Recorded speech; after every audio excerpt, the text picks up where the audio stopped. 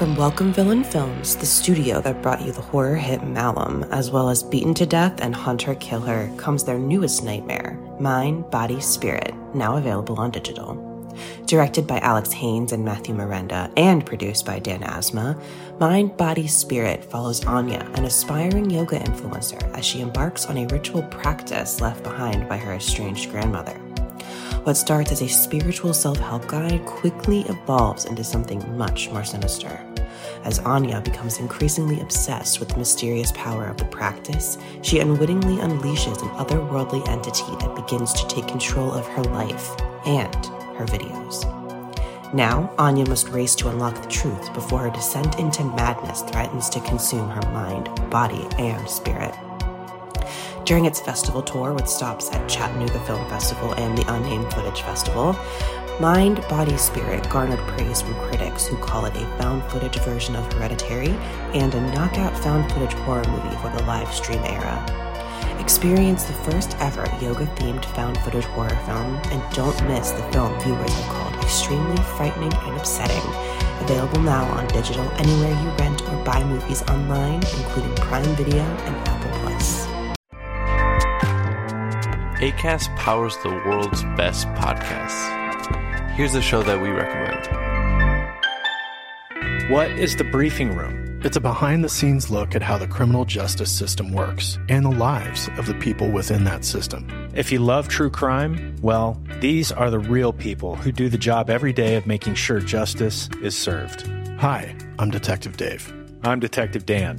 Together we have decades of experience in local law enforcement, a profession that we think is often misunderstood. So we're going to explore how to do it right, and we won't shy away from when it's done wrong. These are stories you'll hear nowhere else. Unique, frank, and unvarnished. From the team that brought you Small Town Dicks, this is The Briefing Room.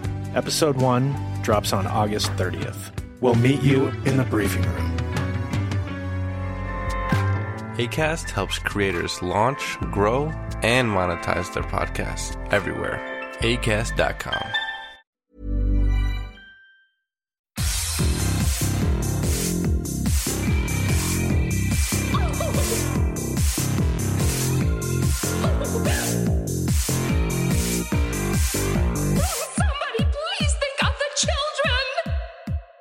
And welcome back to Little Cuts, our weekly mini-sode where we dig into all the things that we've been watching and or enjoying, hopefully. I'm Terry. And I'm Mary Beth. This week we are talking The Two Usuals, plus a Guatemalan horror film, the story of an alien warrior and his escapades on Earth, and Terry's final 80s Mexican slasher. Hell yeah. Woo! Yeah. So, tell me about this 80s Mexican slasher, Terry. All right. So it turns out that I probably should have started with this one and then worked my way up. Because this is actually the first of the, it's not his first film, but it's the first of the movies that Vinegar Syndrome had available. And I think it might be the first of this sort of like horror trend that he took on in the 80s. But this one is Cemetery of Terror. Okay. And again, it's by Ruben Galindo Jr. This might be my least favorite, which is why I kind of wish that I had started with it and not ended with it. If you are going to watch these 3 Vinegar Syndrome releases, I would really recommend starting with this one and ending with his latest movie, which was Grave Robbers, the one that I actually really enjoyed. So this one, okay, Mary Beth, the premise on paper, this sounds really, really good. Okay. It's Halloween. Okay. A group of college students decide to, I guess, to hopefully get lucky with these girls, decide to steal a body from a local morgue. I'm not really sure. What all girls want. Girls just want to have dead bodies from the morgue. I thought that was the case, but I wasn't quite sure. So I was hoping you'd be able to educate myself, because I was a little confused on how this was going to work out, because it first started out that these guys were like, oh yeah, we're gonna have what they call a jet set party, the only word in English that's spoken in this movie, because it is in Spanish. But they're like, yeah, we're gonna go to a jet set party, except that it's not a jet set party. It's a party at some house by a cemetery that is empty, and it's just them and the group of girls, because the guys are trying to get lucky by lying to the girls, I guess. That it was like a party? Yeah, that it was going to be like a big party with a bunch of like famous people. Okay, if I rolled up to a fucking giant house and there was just 3 dudes and a dead body. Well, they haven't gotten the body yet. Oh, okay. I would run. Like, what the fuck? Goodbye. A goodbye. Yeah, I will not be attending your party, asshole. It's next to a cemetery, and after like the guys are trying to get lucky with the girls, and the girls are not having it, which fair. They decide to, I guess they're medical students, and they decide to steal a body from a morgue. Okay, quick aside. How often does that actually happen, do we think? We need to find people who are doctors who listen to this. Have you done it? I've seen 2 movies now in the last month that have this as a plot point, because that's also a plot point in the very beginning of Terror Train. Oh. So I don't know. Maybe that's why people go to medical school, to steal bodies. I mean, but so I guess backing up a little bit, in this abandoned house, they do find a book of incantations. It's a satanic book, because everything in all 3 of these movies is about Satan and religion. Okay. And so I guess they decide to take the body to the cemetery and perform this incantation. Okay. And they bring the body back to life. Unfortunately for them, he was a vicious serial killer.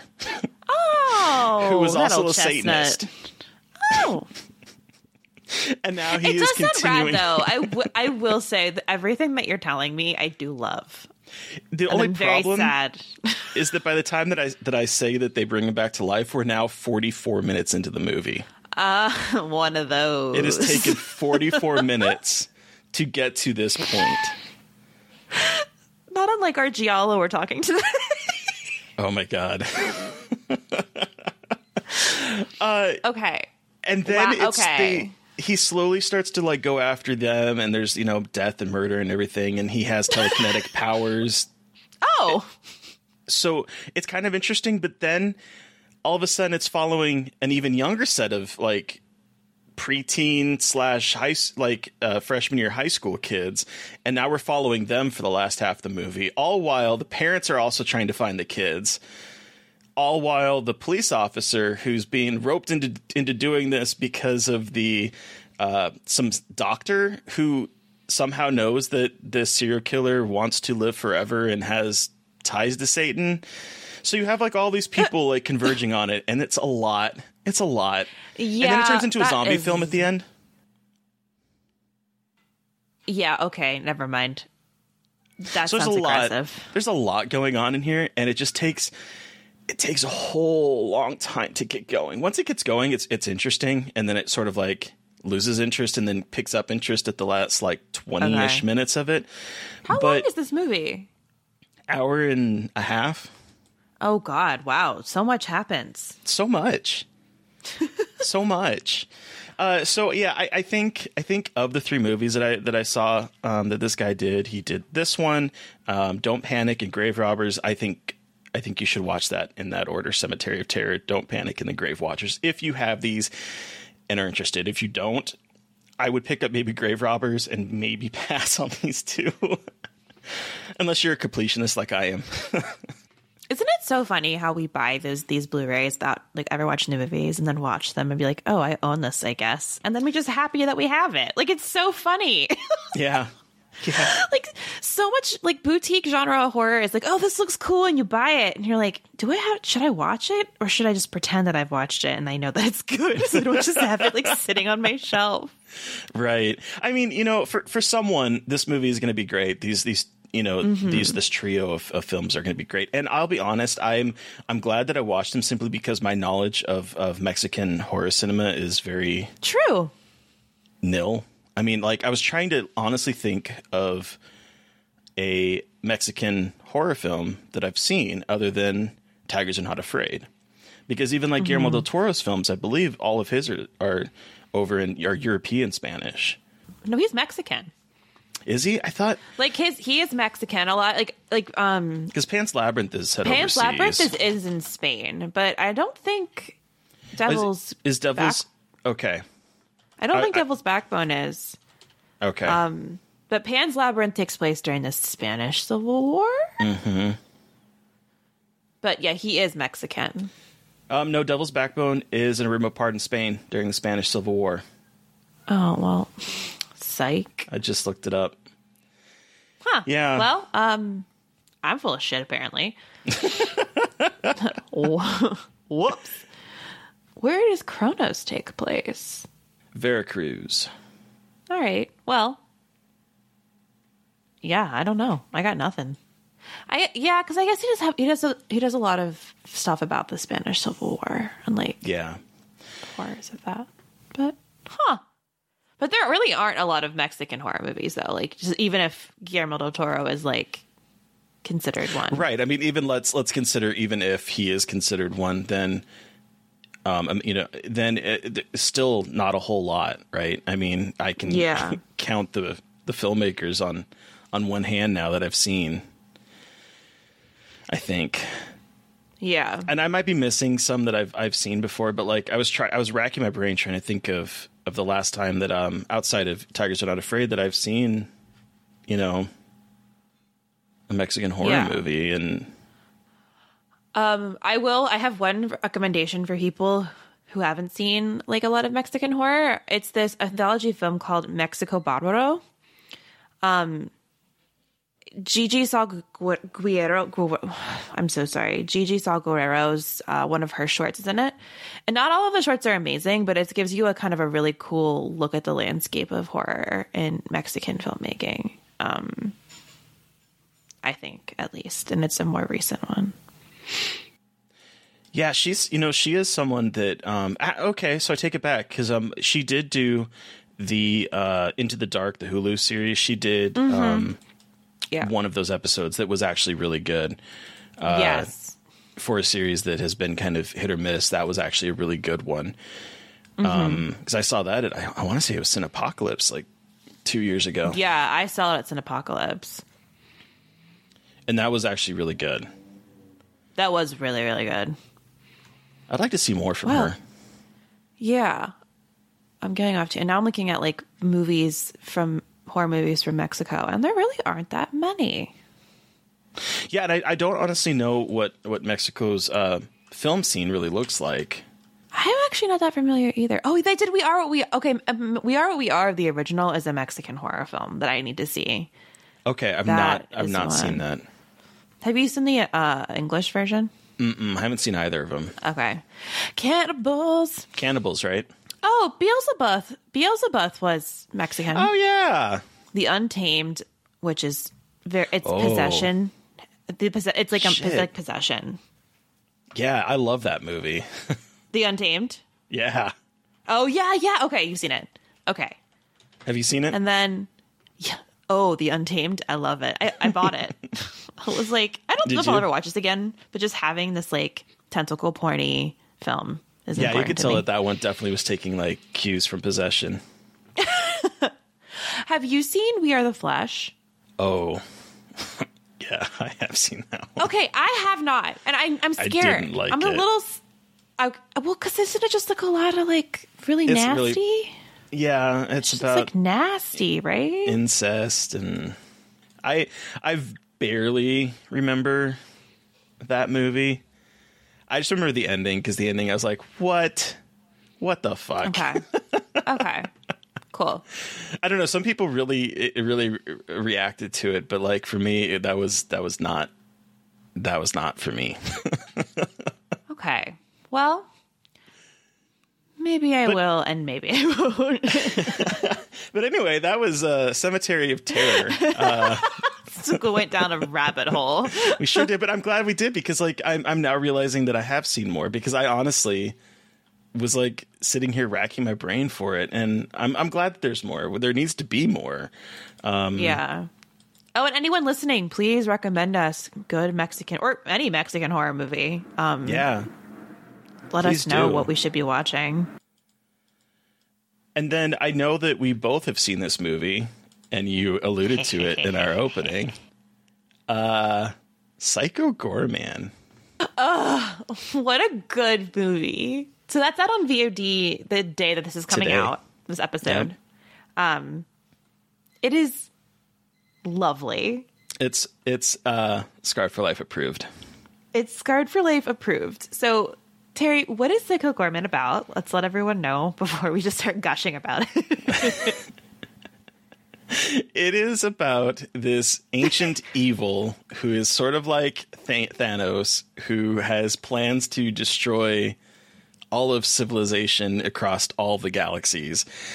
And he ends up being imprisoned in a gem amulet thing that gets deposited on Earth. And then many, many years later, he is discovered by a very young girl and her brother who end up basically Harry and the Hendersons-ing. He becomes their servant, unwitting servant, and he doesn't like it. It goes from there, and it's a lot of fun. It is so much fucking fun. It's very lo-fi with the effects. I was like, but that's the thing, that the effects are so lo-fi looking, but also really, really well done. Yeah, like oh my god, the way that Brandon Kostanski directed this. He did The Void. He made this ridiculously complicated world for a horror comedy that isn't as hard sci-fi as he made those puppets look, and it's very interesting that he just like went all in. Yeah.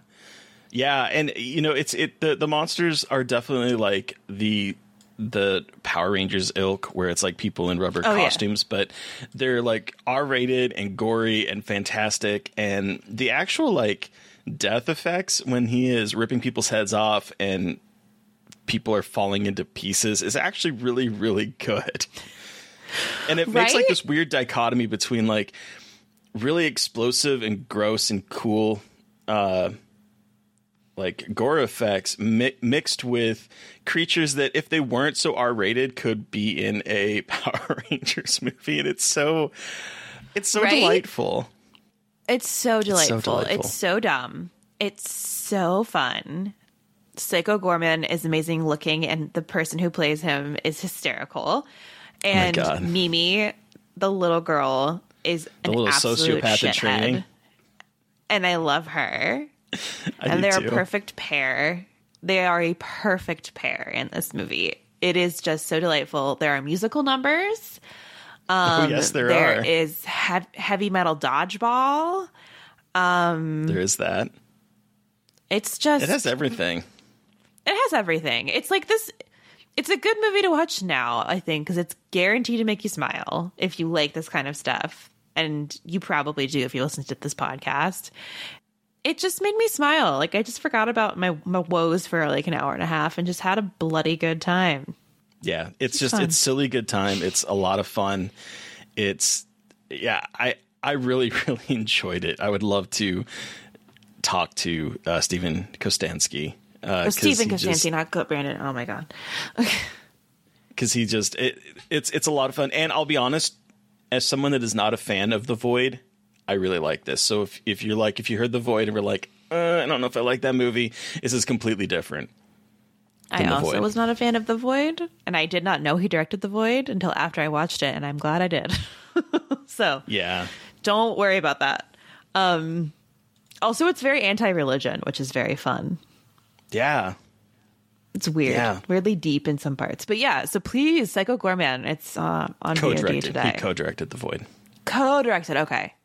Because he works with a production company called Astron 6 in Canada, and they make all the movies that they make are this kind of like level of insanity. Yeah. So those are mine. Okay. and that was one of yours. I want to hear about this Guatemalan horror. Okay, so on the opposite end of the spectrum of Psycho Goreman, we have La Llorona. The Shudder version of La Llorona. Shudder's La Llorona, which is not the shitty one that came out last year, but this one is by Jairo Bustamante. This is a Guatemalan film about a general who is a war criminal who has committed genocide against the indigenous peoples of Guatemala. He is basically pardoned, or like his being sentenced to, oh yeah, you committed genocide. They overturn the charge, and there's these massive protests going on outside of their home. And while they are trapped in their house, some weird things start happening when a young woman arrives to their house. So it is gorgeous. It is very political and very haunting. It's not the kind of scary you would think. It's not like a lot of like spooky ghost things happening. It's very dread filled, atmospheric. A lot of the beauty, I think, comes from these this movie loves its long static shots. I was thinking, of course I was, about how it uses such important elements from found footage, like freeze framing, not freeze framing, but static shots, and moving around a room very slowly, and things popping up maybe in the back of when you're looking at the image. So it's really well done.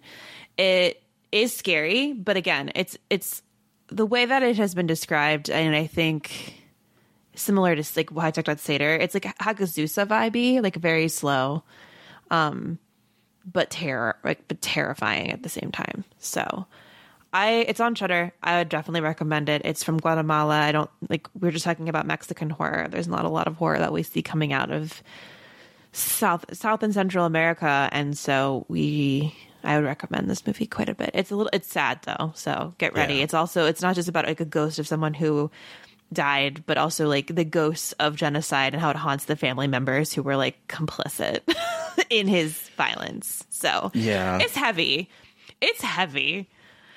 So the thing that I want to watch this movie, and I meant to watch it last year when it came out, because this is the third in his, and it's like a trilogy of films that are exploring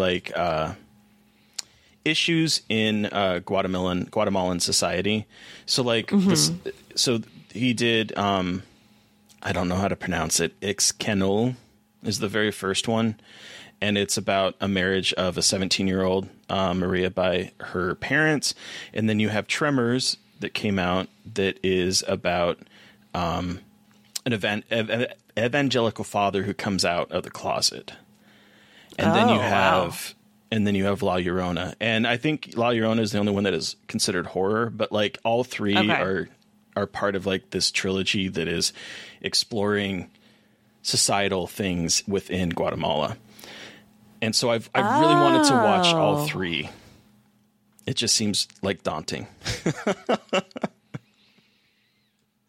Yeah, because I don't think these films are long, but they're definitely not easy to watch. Right. Would not call any of those. Well, La Llorona is difficult to watch. Just because it's really sad. I believe it. I have a feeling that all three are deeply depressing. They look pretty upsetting. It's very heavy subject matter in all three. Yeah. But yeah, so that was the big other movie that I watched, was La Llorona, and I slept. I was it was on so many people's best of 2020 lists, and I slept on it. I'm sorry, everybody. Well, I was just going to ask you, now that you've seen it, would it have made it on your top 10? Yeah, I think so. Yeah. Which I hate saying, because that makes me so sad I didn't see it. But again, it's an arbitrary top 10 list. It doesn't matter.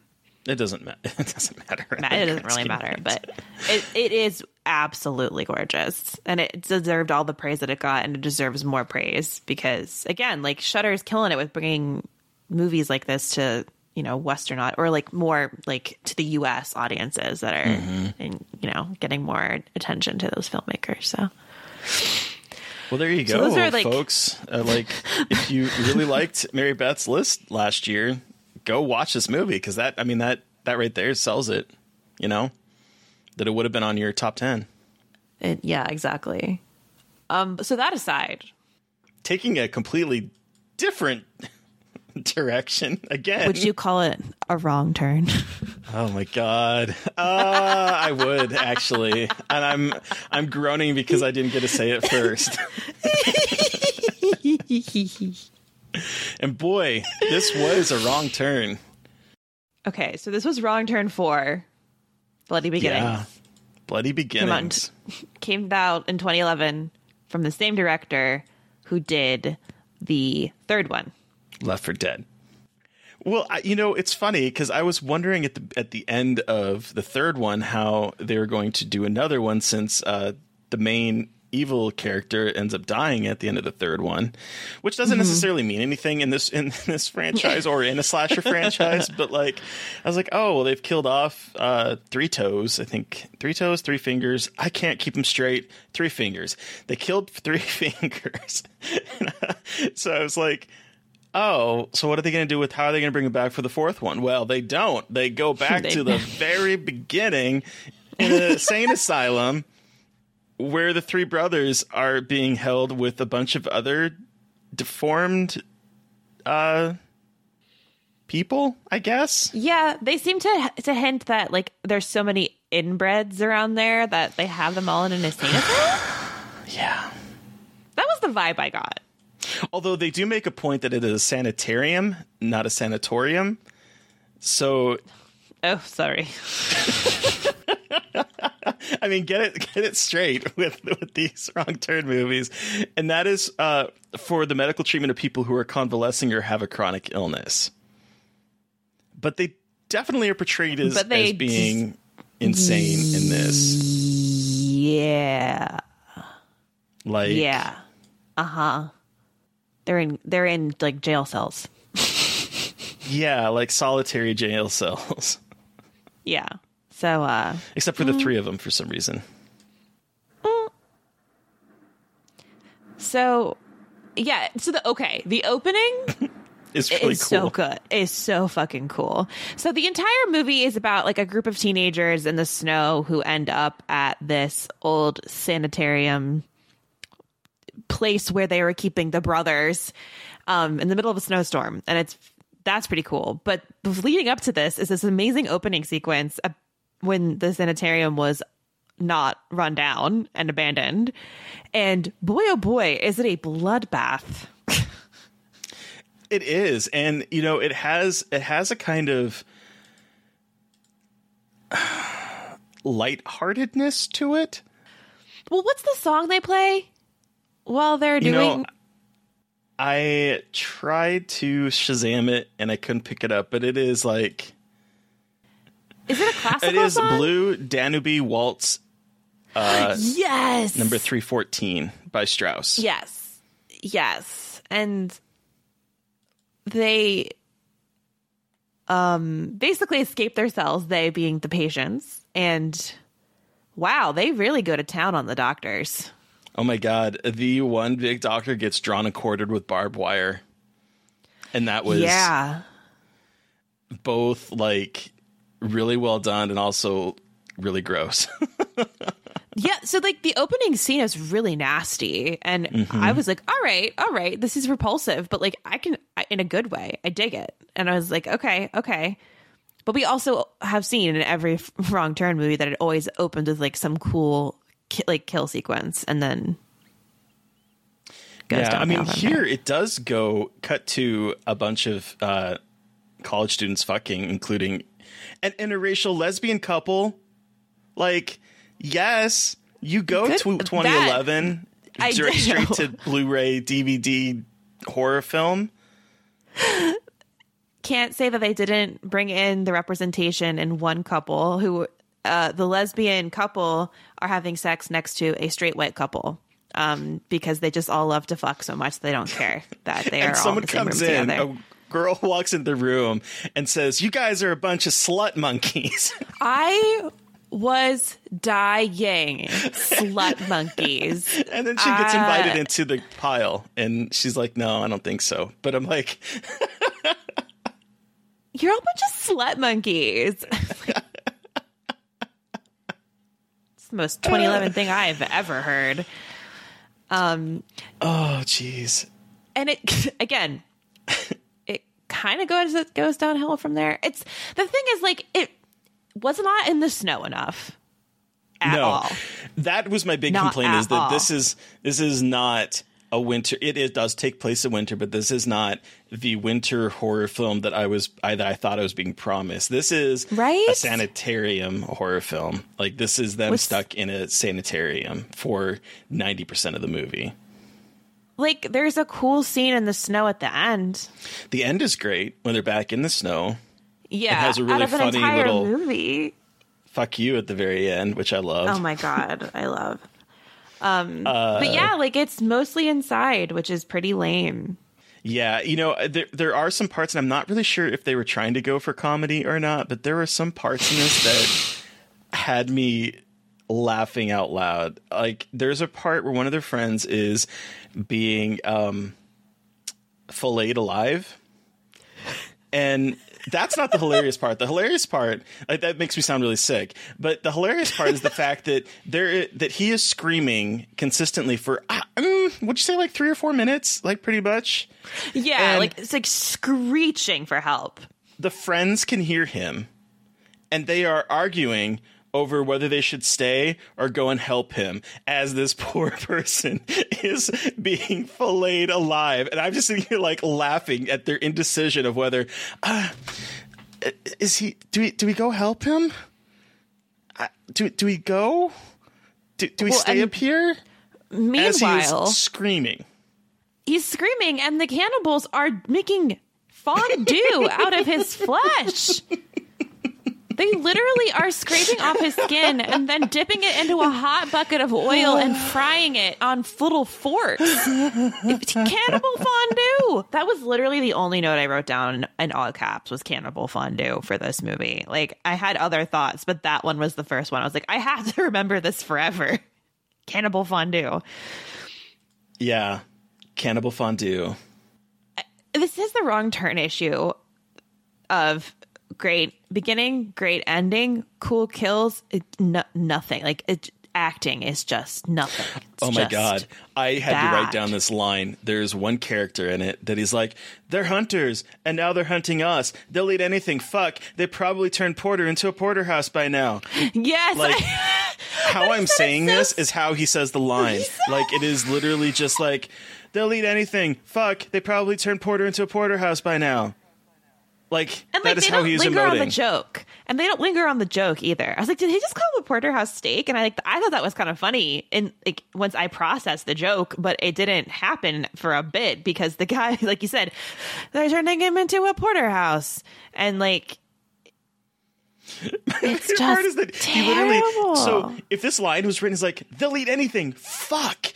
They're probably turned him into a porterhouse, right? You know, but he's like, they'll eat anything. Fuck. They probably turned Porter into a porterhouse by now. Like, you could almost feel like he was reading from cue cards. Him and his fucking Rob Thomas hair. Like, everyone in this movie's hair. I'm just like, what is going on? What is going on right now? What were people in the 2011? Were we okay? No, like, that's when I graduated from high school. Oh God, I was not okay. So, but I guess just like I had an okay time watching it. Yeah. Again, like, I'm. So where would you not put mad this? about it? In our very controversial list. Yeah, damn, we fucking got canceled over this one. Yeah, we did. I don't understand. So we had 2, 3, 1, right? I think I would put 4.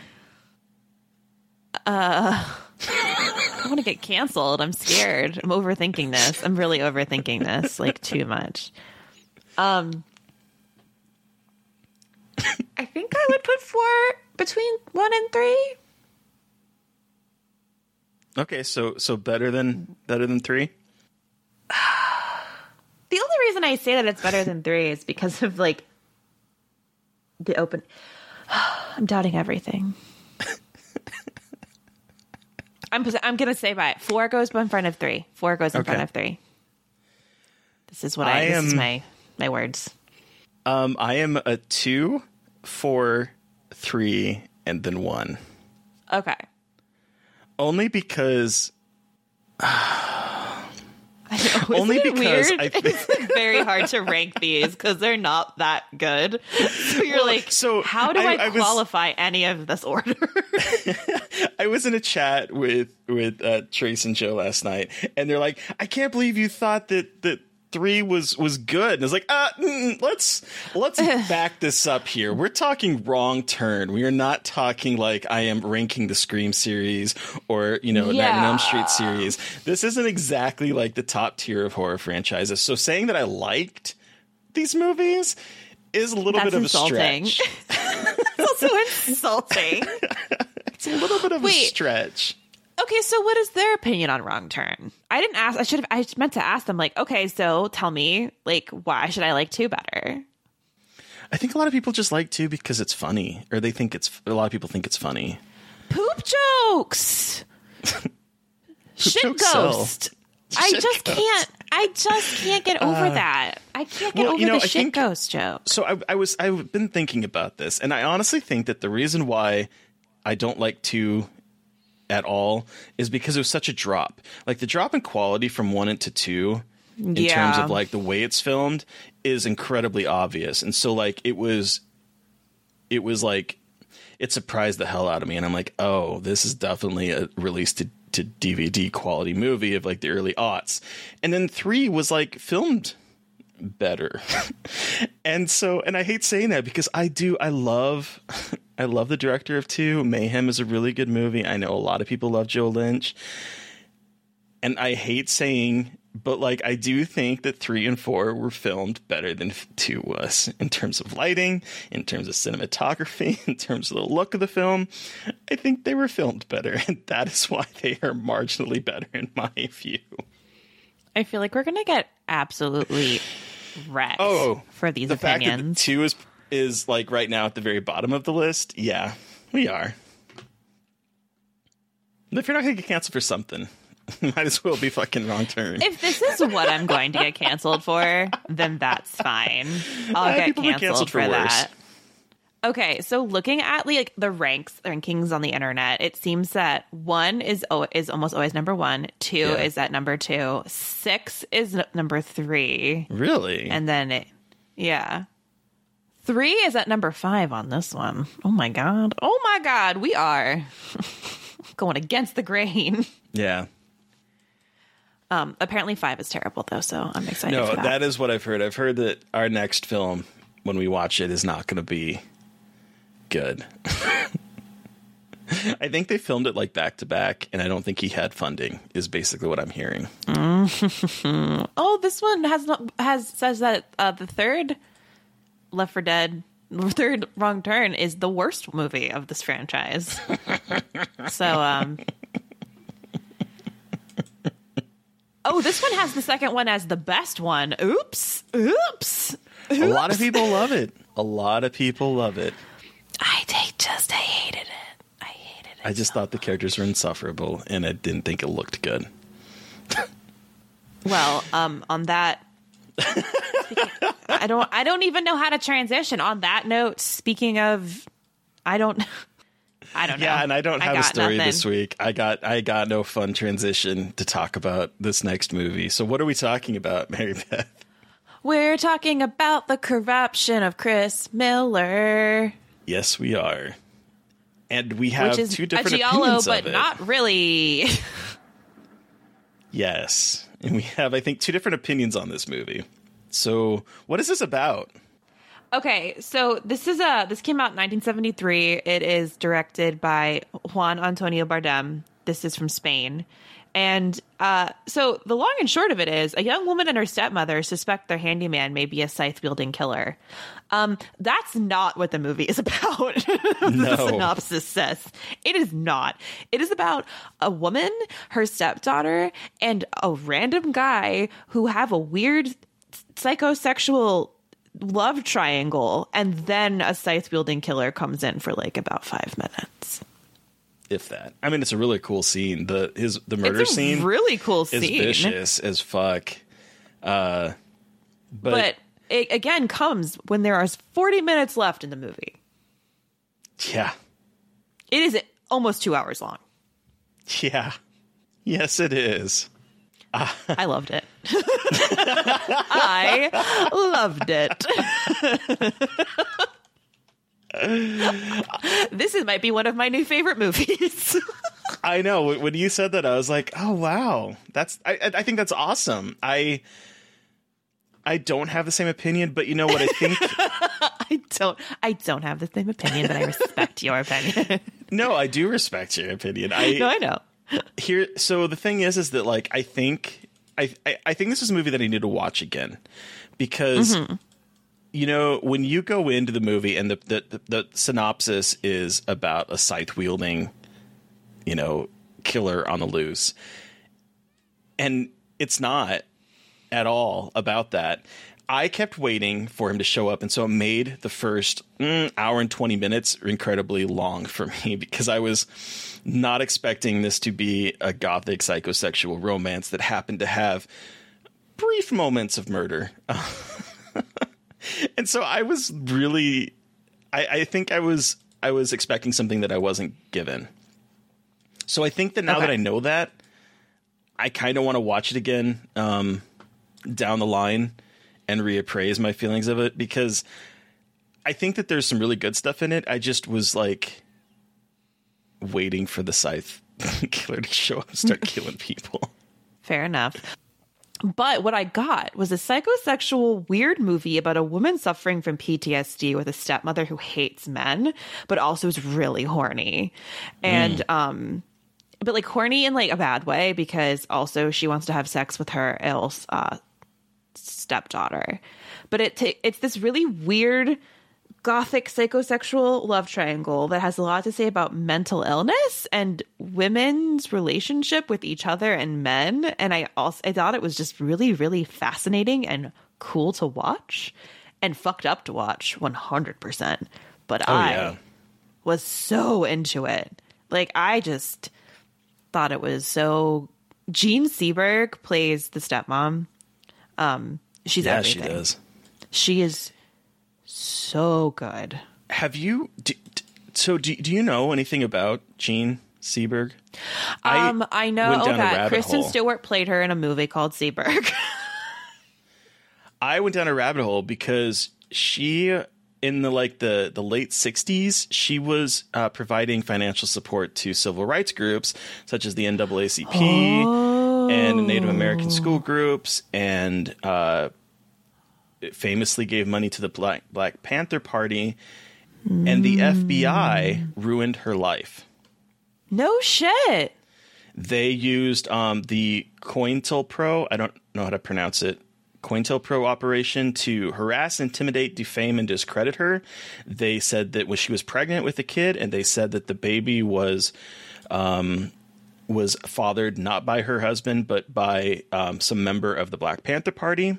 She had a miscarriage, and she ended up having an open casket funeral so that people could see that the baby was not black, that the baby was white, to disprove. She ended up spending most of the 70s blacklisted from Hollywood. And I think that's one of the reasons she made this movie, because in her biography, she mentions that the only reason she took on a lurid role was for the money, because I think that she was having financial problems from the 70s due to this. And then she ended up committing suicide, ? In a car where her body was discovered 9 days later.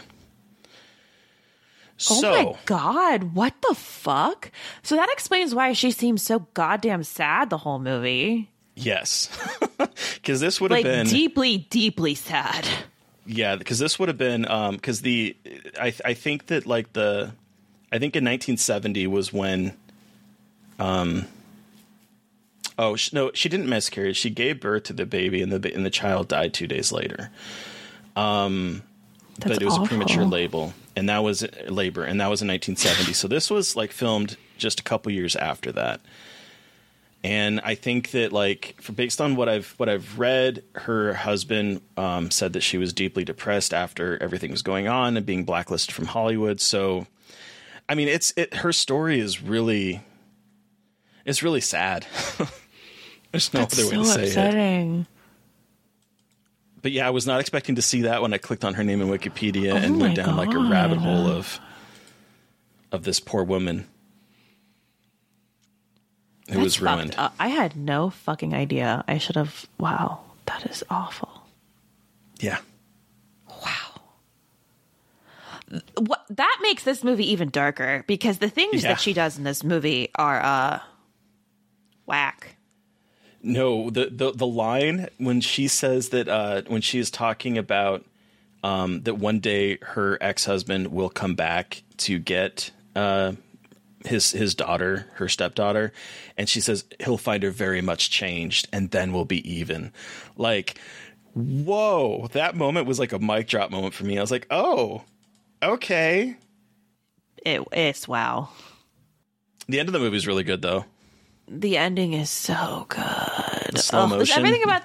Everything about this movie is just like so weird and cool. And there's a slow motion stabbing that's really cool. And it's just women. And the guy, the handyman that stays there is like, I think he's really attractive. And there's a moment where Chris, the main one of the main women, like is like with him, and she like takes his hand and puts it on her neck, and I'm like, girl, same. I literally wrote that on my note. Girl, same. It's a very sexy movie, like in a gross way. Like it makes you feel kind of dirty for thinking it's sexy, but everyone's really hot and everyone's just like really attracted to each other. Chris Miller, who is attempting to be corrupted, is so hot and so traumatized. Oh my God, she is gorgeous. She is so traumatized, and it is. She really is. Deeply upsetting, but also really in a fucked up 1970s kind of way. Interesting to see how it was interpreted on screen. Spoiler alert, just briefly, because it made me laugh so hard. When you find out the killer and their motive, he basically says, what? Having horses is expensive. I texted Terry, horse boy always sus. Like, what? It's expensive to keep horse. Oh my God. I about died. Like, it is so good. It's just absolutely ridiculous. And to add to the ridiculous vibe of this movie, I got a very interesting text message while I was watching this movie. Oh my God. Yes, you did. So, okay, watching this movie, it's very sexual. It's very weird. I get a text from a number that I don't know, and it just says, hey. And I was like, all right, whatever. It's just a random text. I will ignore it.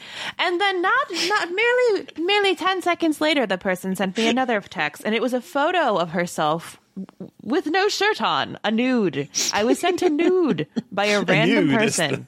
A nude. As the hips I have never received a nude like this before. It was very strange, and the timing was impeccable, strangely apt. I'm like, were you watching me? Like, what are you doing? So I got a titty pic while I was watching this movie, and it was very strange. I was texting Terry. I was like, Terry, I just got a titty pic while I'm watching The Corruption of Chris Miller. What is going on? And I told her, I was like, I had to like reread it briefly because I immediately went, unfortunately, to like her getting a dick pic because, like, let's be honest, on the internet, that seems like a more apt thing to be receiving than a titty pic. I hope that person realized it was the wrong number. They haven't said anything else, so like I don't know what's going on. I was going to ask you if they were like, hello. I never got anything. So yeah, wow. That's weird. Like icing on top of the weird, sexy cake, huh? Yeah. Wow. So yeah, I do think that I probably do like this movie. It's just it's not what I thought I was signing up for in the beginning. Fair. So I do want to watch it again, and like now that I know what it is about, and reevaluate it, because like I know you really like it, Drew really likes it. A lot of people on the internet really like this movie, and I think it's just expectations. I think that this should not be marketed as a giallo. I'm just going to put that out there. I think just calling it a giallo sets it up expectations. Maybe saying influenced by giallo, but I think calling it a flat out giallo is like doing its own marketing a disservice. But that was the corruption of Chris Miller and the corruption of Mary Beth McAndrews with but titty pics. Random titty pic. Yeah. So that does it for this week's mini-sode. But before we wrap up, Terry, who are we talking to on Monday? We are talking to Gory Corey herself about a lesser known R.L. Stine movie. Well, I say lesser known, but when I posted that I saw this movie, a lot of youngins really like this one, and it's R.L. Stine's The Haunting Hour. Don't think about it. And so that is our Monday episode, and I'm really excited because it's actually a really good conversation, and I like learning about what is scaring this next generation of kids. Yeah, it was a really cool conversation. So the movie is something. The conversation is great. So yeah. And then okay, so because Terry and I are covering Sundance next week, we're not going to do a Little Cuts episode because we're not going to have time to watch A Wrong Turn and a giallo and record and edit. So we're taking next week off for Little Cuts only. We'll still have a main episode, and then we'll be back that next Friday to talk about our Sundance faves. So we'll do no episode this coming Friday, and then a Sundance episode, and then we'll be back to our regular scheduled program after that. Yeah, and honestly, at this point, I don't know if we can call this particular episode a mini-sode, because I know, fuck. I'm gonna probably have to cut a lot out of this because if we just like went on like tangents about the dumbest shit. Oops, sorry, y'all. I think it's fun though. Yeah, it is fun. It's more loosey goosey. Very. Yes, I just said loosey goosey. So we're really excited for covering Sundance. It's I think it's both of our first Sundance dances, even though we're covering it from our couches. But it's very exciting. So we're watching so many movies. Oh my god! So many movies. Pray for our brains. Please do. It's not even the watching; it's the writing. Like Terry's saying this before we were recording. It's like watching them isn't the hard part. It's the having to formulate cohesive thoughts that you have to publish on the internet. Yeah. Oops. Yeah. Quickly.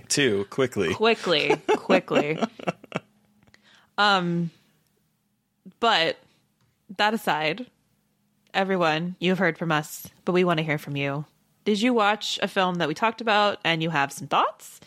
Do you have some suggestions for movies we should talk about, particularly Mexican horror films that I would love to watch more of? Send us an email at scarredforlifepodcast@gmail.com, or you can reach out to us directly on Twitter. I am at MB McAndrews. And I'm at Gaily Dreadful. And of course, don't forget to follow the podcast on Twitter at Scarred Podcast. And don't forget to review, rate, and subscribe. Thank you to Eric Power for our artwork. Thank you to Sean Keller for our music. Thank you to everyone for listening. Stay safe out there, but most importantly, stay creepy. And until next time.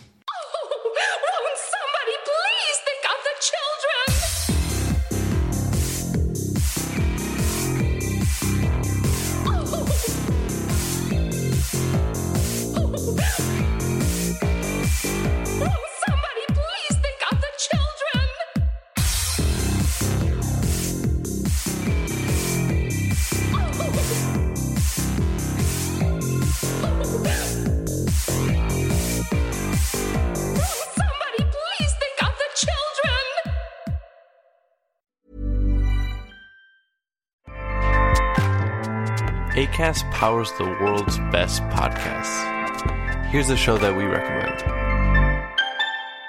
What is The Briefing Room? It's a behind-the-scenes look at how the criminal justice system works and the lives of the people within that system. If you love true crime, well, these are the real people who do the job every day of making sure justice is served. Hi, I'm Detective Dave. I'm Detective Dan. Together, we have decades of experience in local law enforcement, a profession that we think is often misunderstood. So we're going to explore how to do it right, and we won't shy away from when it's done wrong. These are stories you'll hear nowhere else. Unique, frank, and unvarnished. From the team that brought you Small Town Dicks, this is The Briefing Room. Episode 1 drops on August 30th. We'll meet you in the briefing room. Acast helps creators launch, grow, and monetize their podcasts everywhere. Acast.com.